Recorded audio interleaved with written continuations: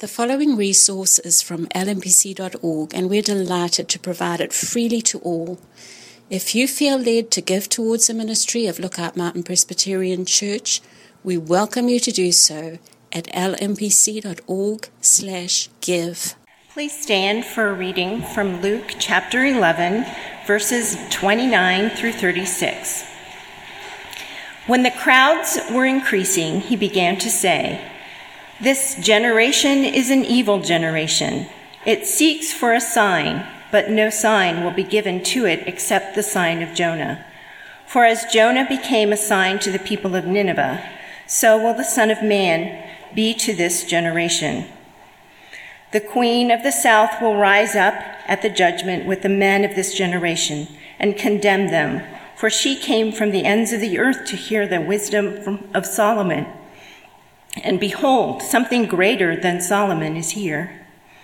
The men of Nineveh will rise up at the judgment with this generation and condemn it, for they repented of the preaching of Jonah, and behold, something greater than Jonah is here. No one, after lighting a lamp, puts it in a cellar or under a basket, but on a stand, so that those who enter may see the light. Your eye is the lamp of your body. When your eye is healthy, your whole body is full of light. But when it is bad, your body is full of darkness. Therefore, be careful lest the light in you be darkness. If then your whole body is full of light, having no part dark, it will be wholly bright, as when a lamp with its rays gives you light." This is the word of the Lord. Please be seated.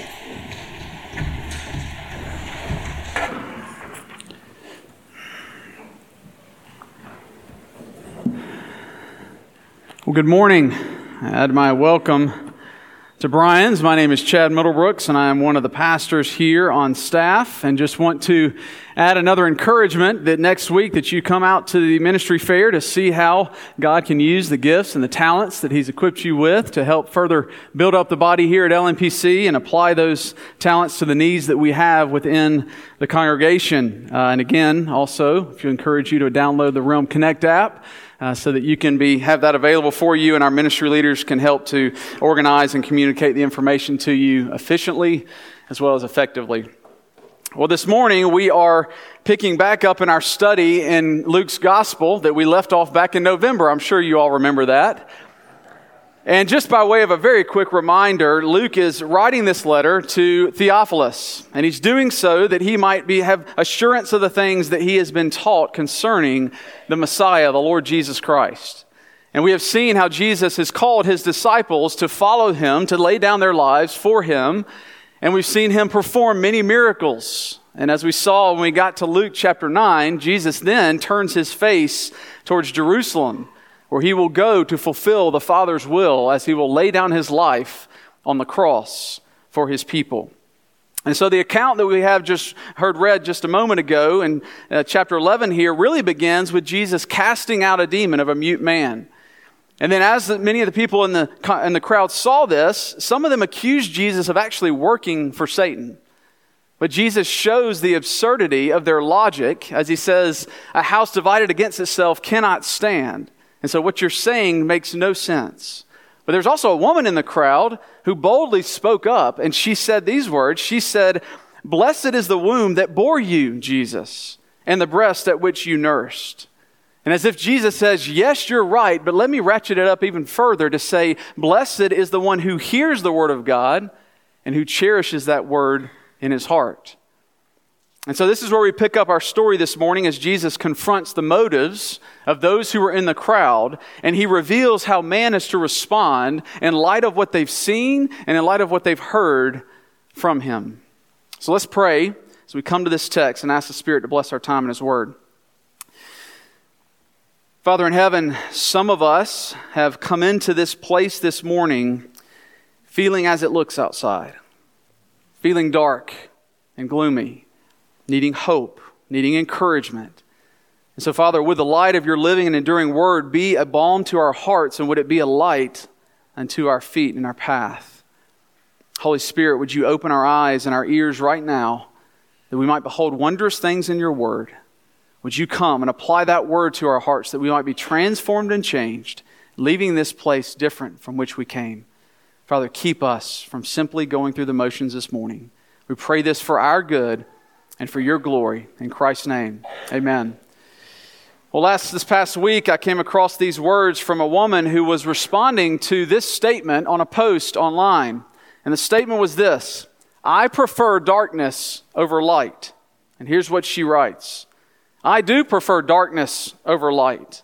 The darkness allows me to hide who I am and what I truly feel. In the darkness, all things have a chance to be revealed. In the light, all things have a chance to be revealed, but darkness makes it easier to hide. In the dark, you cannot see what is coming next. The darkness is a place where you can lose yourself. And lost in the dark is a great place to be, because then you are free from what you were and can be what you want.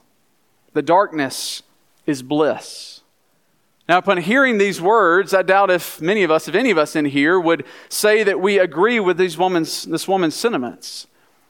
But I do wonder if not deep down in some small place in our heart that we find that we resonate a little bit. We identify with some of those sentiments, that it does seem easier at times to hide who we really are and what we're truly feeling. Jesus, if you remember, said to Nicodemus, he said, the light has come into the world, but the men have loved darkness instead of light because their deeds were evil. Everyone who does evil hates the light and will not come into the light for fear that his deeds will be exposed. Jesus came to this earth to shine light in the darkness of this world. And only through submission to the light of God's word that is revealed through the person and work of Jesus can we not be overtaken by darkness and the coming judgment that we will all face. And so this morning we will learn that the Word of God that we have entrusted to us is sufficient to lead us both to repentance and faith, and also examination and reflection. So in verse 29, we're told that the crowds were increasing as Jesus was performing miracles. The people are wondering, is Jesus really who he says he is? Is he the Messiah that he claims to be? And Jesus addresses the crowds with these words that you just heard. This generation is an evil generation. Now, that's not the words you use if you're trying to build up a following. But why did he say this to them? He said it to them because he says they were continually seeking signs to know if he really was who he said that he was. And these same people have already seen Jesus heal the lame, give sight to the blind, feed thousands of people with a few loaves and fish, raise the dead, and they saw the mute man who had the demon taken out of him. He's among them right there in the crowd. And Jesus said, everything that I've given you is evidence of who I am. You've just disregarded. My words and my work attest to my identity as the Messiah. And yet, many in the crowd still didn't believe. And Jesus says, I'm not going to give you what you're asking for. I'm going to offer you what you need, which is the truth, that you might repent and believe in it. And he does so by referencing two historical figures to emphasize the essentiality of recognizing the light and then walking in that light. And so Jesus says the only sign this generation is going to receive is the sign of Jonah. Now, many of us remember the story of Jonah. Jonah was called to go to Nineveh to preach judgment there, and the Ninevites were notorious for being heinous and just wicked as all get out. And Jonah said, nope, not going to do it. So he gets in a boat and goes in the complete opposite direction. A storm comes up, and the sailors on the ship are scared to death. They think they're going to die, and Jonah says, this is because of me. Just throw me overboard. Everything will be okay. So they throw him overboard. He gets swallowed up by a whale, spends 3 days and 3 nights in the belly of the whale. And then he's spit out on the shore. And the Ninevites are there. And they hear this message that Jonah finally, even reluctantly somewhat, proclaims to them and says, 40 days and Nineveh is going to be overthrown. And upon seeing this deliverance, this resurrection of Jonah, and then hearing this word proclaimed to them, they repent. And they believe in this message that they've received and in the God who has sent it.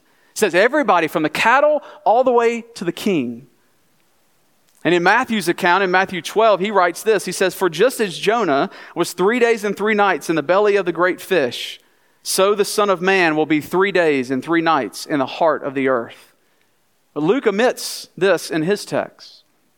And there's a lot of debate as to whether the sign of Jonah here is the judgment proclamation that he gives, or if it is Jonah's deliverance, his resurrection, as it were, being delivered from the belly of the fish. But I don't think we have to pit one against the other, because without Jonah's deliverance and his resurrection, he would not have a preaching ministry. And the resurrection from the whale would have been useless if Jonah didn't open his mouth and proclaim judgment that was coming for Nineveh. And since Luke is writing to a people who've already known that they know the story of the gospel, and so he's given it to them to strengthen their faith, I think it makes sense that the sign of Jonah here is intended to mean both the ministry of the word, the proclamation, and also the ministry of deed, the resurrection that was to come in Christ. And Jesus, who is the Word made flesh, standing there before them, he's revealing that by my life, my death, and my resurrection, that I bring salvation to all who trust in me. Now, the other story that he gives is a story found in 1 Kings chapter 10 with the Queen of Sheba. Queen of Sheba had heard all about the fame and the glory of Solomon and his wisdom, but she wanted to attest herself to see if all this was true. So what does she do? She gets on her camel and she travels over 1,000 miles. Remember now, in the first century here, 1,000 miles to go see for herself. And she gets there and she sees Solomon's house. She sees all the riches and what he has there. And she sits him down and she begins to pepper him with challenging questions, asking if he really is, who he says he is, and if the God that he serves is who he says he is. And here's how she responds after seeing all of this and witnessing it. She says, "Blessed be the Lord your God, who sets you on the throne of Israel, that you may execute justice and righteousness." So Jesus here uses these two stories of Gentile outsiders to reveal to Jewish insiders that both the Queen of Sheba and the men of Nineveh are going to rise up and judge this current generation for their unbelief, for who is standing there before them. Jesus is alluding to the judgment day, that they will be raised up and they will condemn them because they did not believe who was standing before them, the Messiah. If the wicked Ninevites could believe a half-hearted prophet and his message, how much more should this generation and even us receive the one who is far greater than Jonah? And where Jonah fled on a boat away from God's will, remember Jesus slept peacefully in the boat during the storm because he was trusting in his Father's will. And where Jonah wanted nothing to do with the mercy that he was going to extend to the Ninevites that he despised, Jesus went full force to the cross, knowing that he could offer mercy to those who didn't deserve it. And Jonah spent 3 days and 3 nights in the belly of that fish, but Jesus spent 3 days, 3 nights before he was raised from the grave. And similarly, the Queen of Sheba was willing to go to great lengths in order to get a glimpse of Solomon's splendor and his wisdom and all his glory. And she believed upon the God of Israel, who put Solomon in that position of authority. And if she believed based on the man, Solomon's wisdom, again, how much more should this generation believe in the God-man, who is the embodiment of wisdom? See, Jesus didn't just have a few riches stockpiled like Solomon did. He owns it all. It's his. Jesus didn't just execute justice and righteousness. He's the incarnation of justice and righteousness. Jesus did greater works and was pointing to greater realities than Jonah and Solomon could ever think about doing. Jesus' message from the very beginning, when he came to this earth, was repent and believe upon me. The crowd, they had all the evidence that they needed, but they couldn't see it. They were blind. How could the people miss that Jesus is the Son of God? Well, the problem lies within our sinful hearts, not with anything where Jesus is concerned. The Jewish crowd here had seen and heard the word in the flesh, but they still didn't understand and still didn't see. They would not repent of their sin and believe in the Messiah because he was not meeting their expectations of what they wanted the Messiah to be and what they wanted him to do for them. They wanted something more. rather than seeing the authenticity and the sufficiency of the word that was standing right there before them. So what does Jesus do? Very provocatively, very bluntly says this point that there's only two options into how you relate to the Son of God. Either you are evil because of your sin and your unwillingness to repent and believe in me, or he says you're righteous because of the righteousness earned by Christ that is received to you through repentance and faith in Jesus alone. That's it. Those are the only two options that he gives. And now, especially in our Bible Belt South, many of us in the culture have bought into this idea of cultural Christianity. This is the idea that I can identify with Jesus and Christianity, but yet my practices and the way that I live my life, it's borrowing more from the culture than borrowing from the life of Christ. And so there's no real substance of intimate relationship with Jesus that bears the fruit of that in my life, even though cultural Christians can involve themselves with all kinds of Christian activities. They can even look moral on the surface. But what Jesus is saying here is that you may participate in all the Christian activities you want, whether coming to church, going to a Bible study, tithing, even going to a Christian school, doing all these things, but none of these things in and of themselves can make you right before a holy God. If you're picking and choosing, if you are coming to God on your own terms, he says you're evil and you need to repent and believe in the gospel. And even for those of us who are believers, if we fall back into this temptation by believing that we can come to God in the way we want, this too is evil and we need to repent of this in the same way. Are you simply playing the part of a Christian this morning? Or have you truly submitted your life in full surrender through repentance and faith unto the Lord Jesus? Children, teenagers, are you cultivating a discipline of reading and studying God's Word rather than letting it be taught to you simply by your youth leaders or your Sunday school teacher, or even one of us pastors up here? Are you taking the Word yourself and studying it? Peter says in 2 Peter 1, the Spirit's granted us everything we need to live the life of godliness that we are called to live as Christ's followers. See, the reason we're called to study God's Word is not so that we can simply become smarter sinners and maybe have a little more morality in our lives. We're called to study it so that we can be transformed more into the image of Christ and remain in the light of His truth that He has given us. His Word is sufficient, is trustworthy, and it demands a response from every one of us. Have you responded to the gospel in true repentance and faith? Jesus, who is truth embodied, He's come to bring light, He says. And this is what we see next. We learn that God's Word is sufficient to lead us to examination and reflection. Verses 33 through 36, Jesus uses these metaphors of light in the eyes to drive home the importance of giving ourselves over to the light of His revelation. Now remember, in the first century, when the sun went down, you didn't have electricity. So what did they do? They lit a lamp and they put it on a pedestal there in the middle of the room so that it could give light to as much of the room as it could and benefit as many people in the house that were there. And the only way to have that light was to put it in the middle. And he says, similarly, the light of God's Word, it must be shone upon human hearts. It can't be hidden, because if it is, it's useless. If we have power going out in a storm, you don't take the only flashlight in the house and go hoard it in a corner by yourself. That'd be selfish. In verse 34, he goes on, he says, your eye is the lamp of your body. And when your eye is healthy, your whole body is full of light. But when it's bad, your whole body is full of darkness. Now, the ancient concept was that the eye would take in light and it would illuminate the rest of the body. And so it would allow the mind and the other faculties to comprehend and assimilate and respond to what the light reveals. It's kind of similar to the idea of if you have a plant that's in a dark room, but there's a ray of light coming in, that plant is going to send out a leaf to the light as best it can to gain the nutrients from the light to then give it back to the plant so they can continue to grow and thrive. This is how they thought about the eye. The eye was the window of the soul. And so the way that you see things affects everything inside of you. And Jesus is revealing that how we receive His truth and how we receive His resurrection is going to impact everything about our lives. If your eyes are good, then everything functions as it's supposed to. If you've wholeheartedly trusted upon Christ and His Word, then you're going to be transformed more and more from the darkness into light, and you're going to bear that fruit.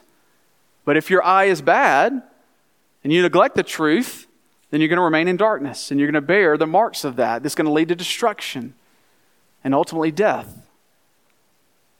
In verse 35, Jesus gives this warning. He says, be careful. Be careful, that's the light that's in you is darkness. And He's revealing that there can be a sense in which you think you have light in you, but it's really darkness. If your eyes are bad, if they're diseased, then you can't see rightly. So for example, for some of us, as you get older, you develop cataracts on your eyes. And what this is simply just the lens becoming cloudy and progressively more and more where you can't see clearly.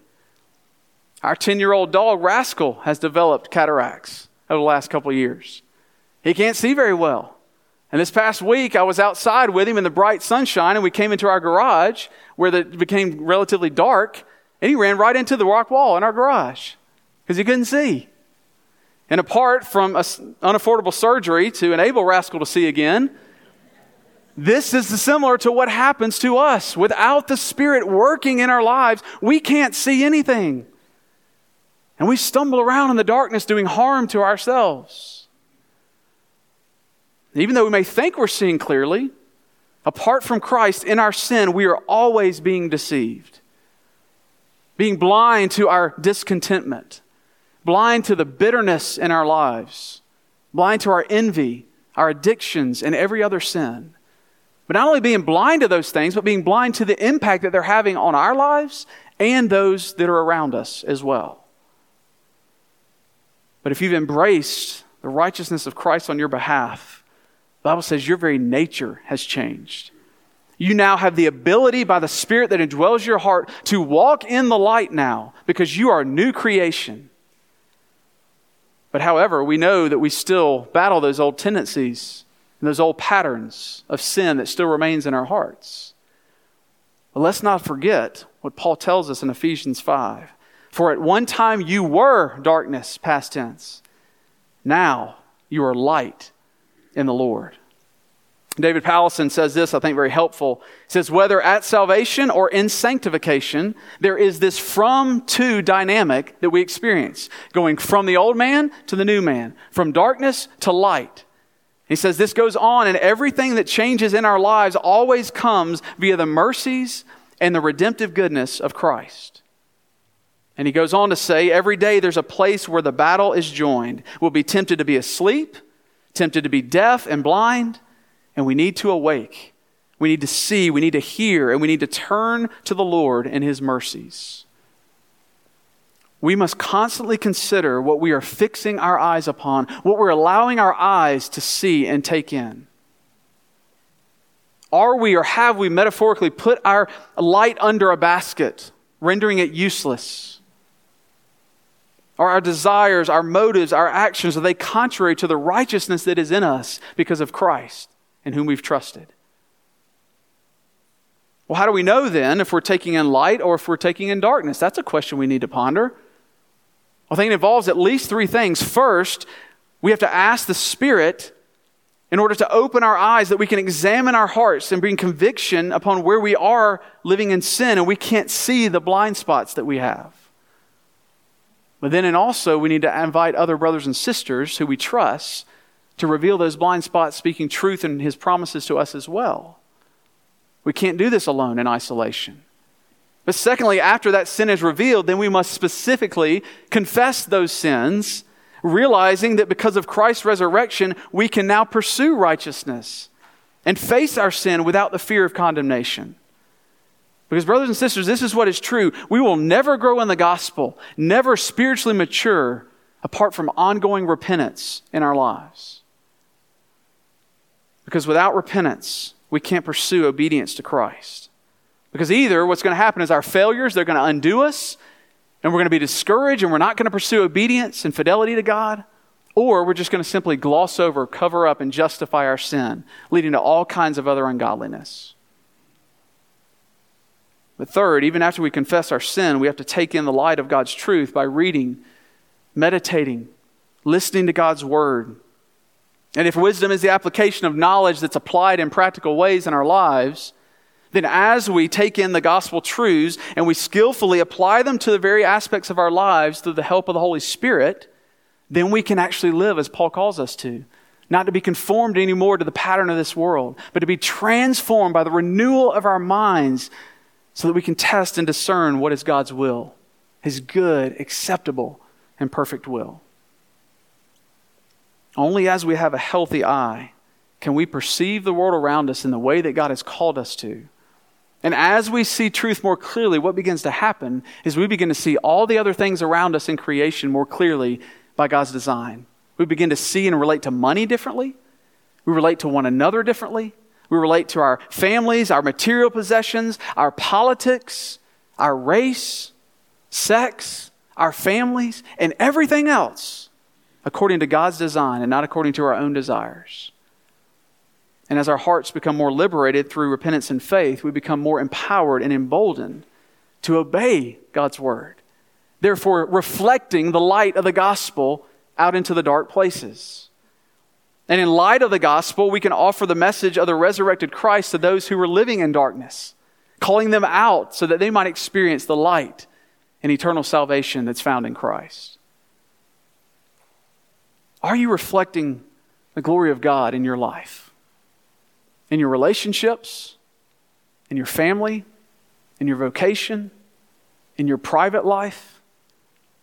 We have the living word before us. Let us walk in the light as He is in the light, seizing every opportunity that He gives us to shine forth the light of Christ into the dark places. May our light so shine that others might see our good works and that they too might be called out of darkness and to give glory and honor to our Father who is in heaven. Let's pray. Father, we thank You that in the midst of living in darkness, shackled by our sin, that You have come, the light of the world, to reveal to us, to open our eyes, that we might see not only our sin and our desperate need for a Savior, but that You might accomplish through Your life, through Your death, and through Your resurrection what needed to be accomplished so that we could be reconciled to You. And Father, I pray if there's any in here who have not yet bowed the knee to You through repentance and faith, that You by Your Spirit would allow them to do so even this day. And for the rest of us, Lord, may we continue to seek in Your word to find You, to meet us in all the circumstances of our lives. We might know that the sufficiency of Your word applied to our hearts so that we can live in obedience, therefore reflecting the light, being a city on a hill for Your glory and for Your name's sake. And Father, now as we come to taste and feed upon Your table, thank You again for Your provision, even more, knowing what we need, that we might be reminded yet again and taste of the gospel, to know what You have done for us. And so we thank You for Your good work. And we ask that You would continue to apply to our hearts so that we might be ever more changed to walk in the light as You were in the light. We pray this in the matchless name of Jesus Christ, our Savior. Amen.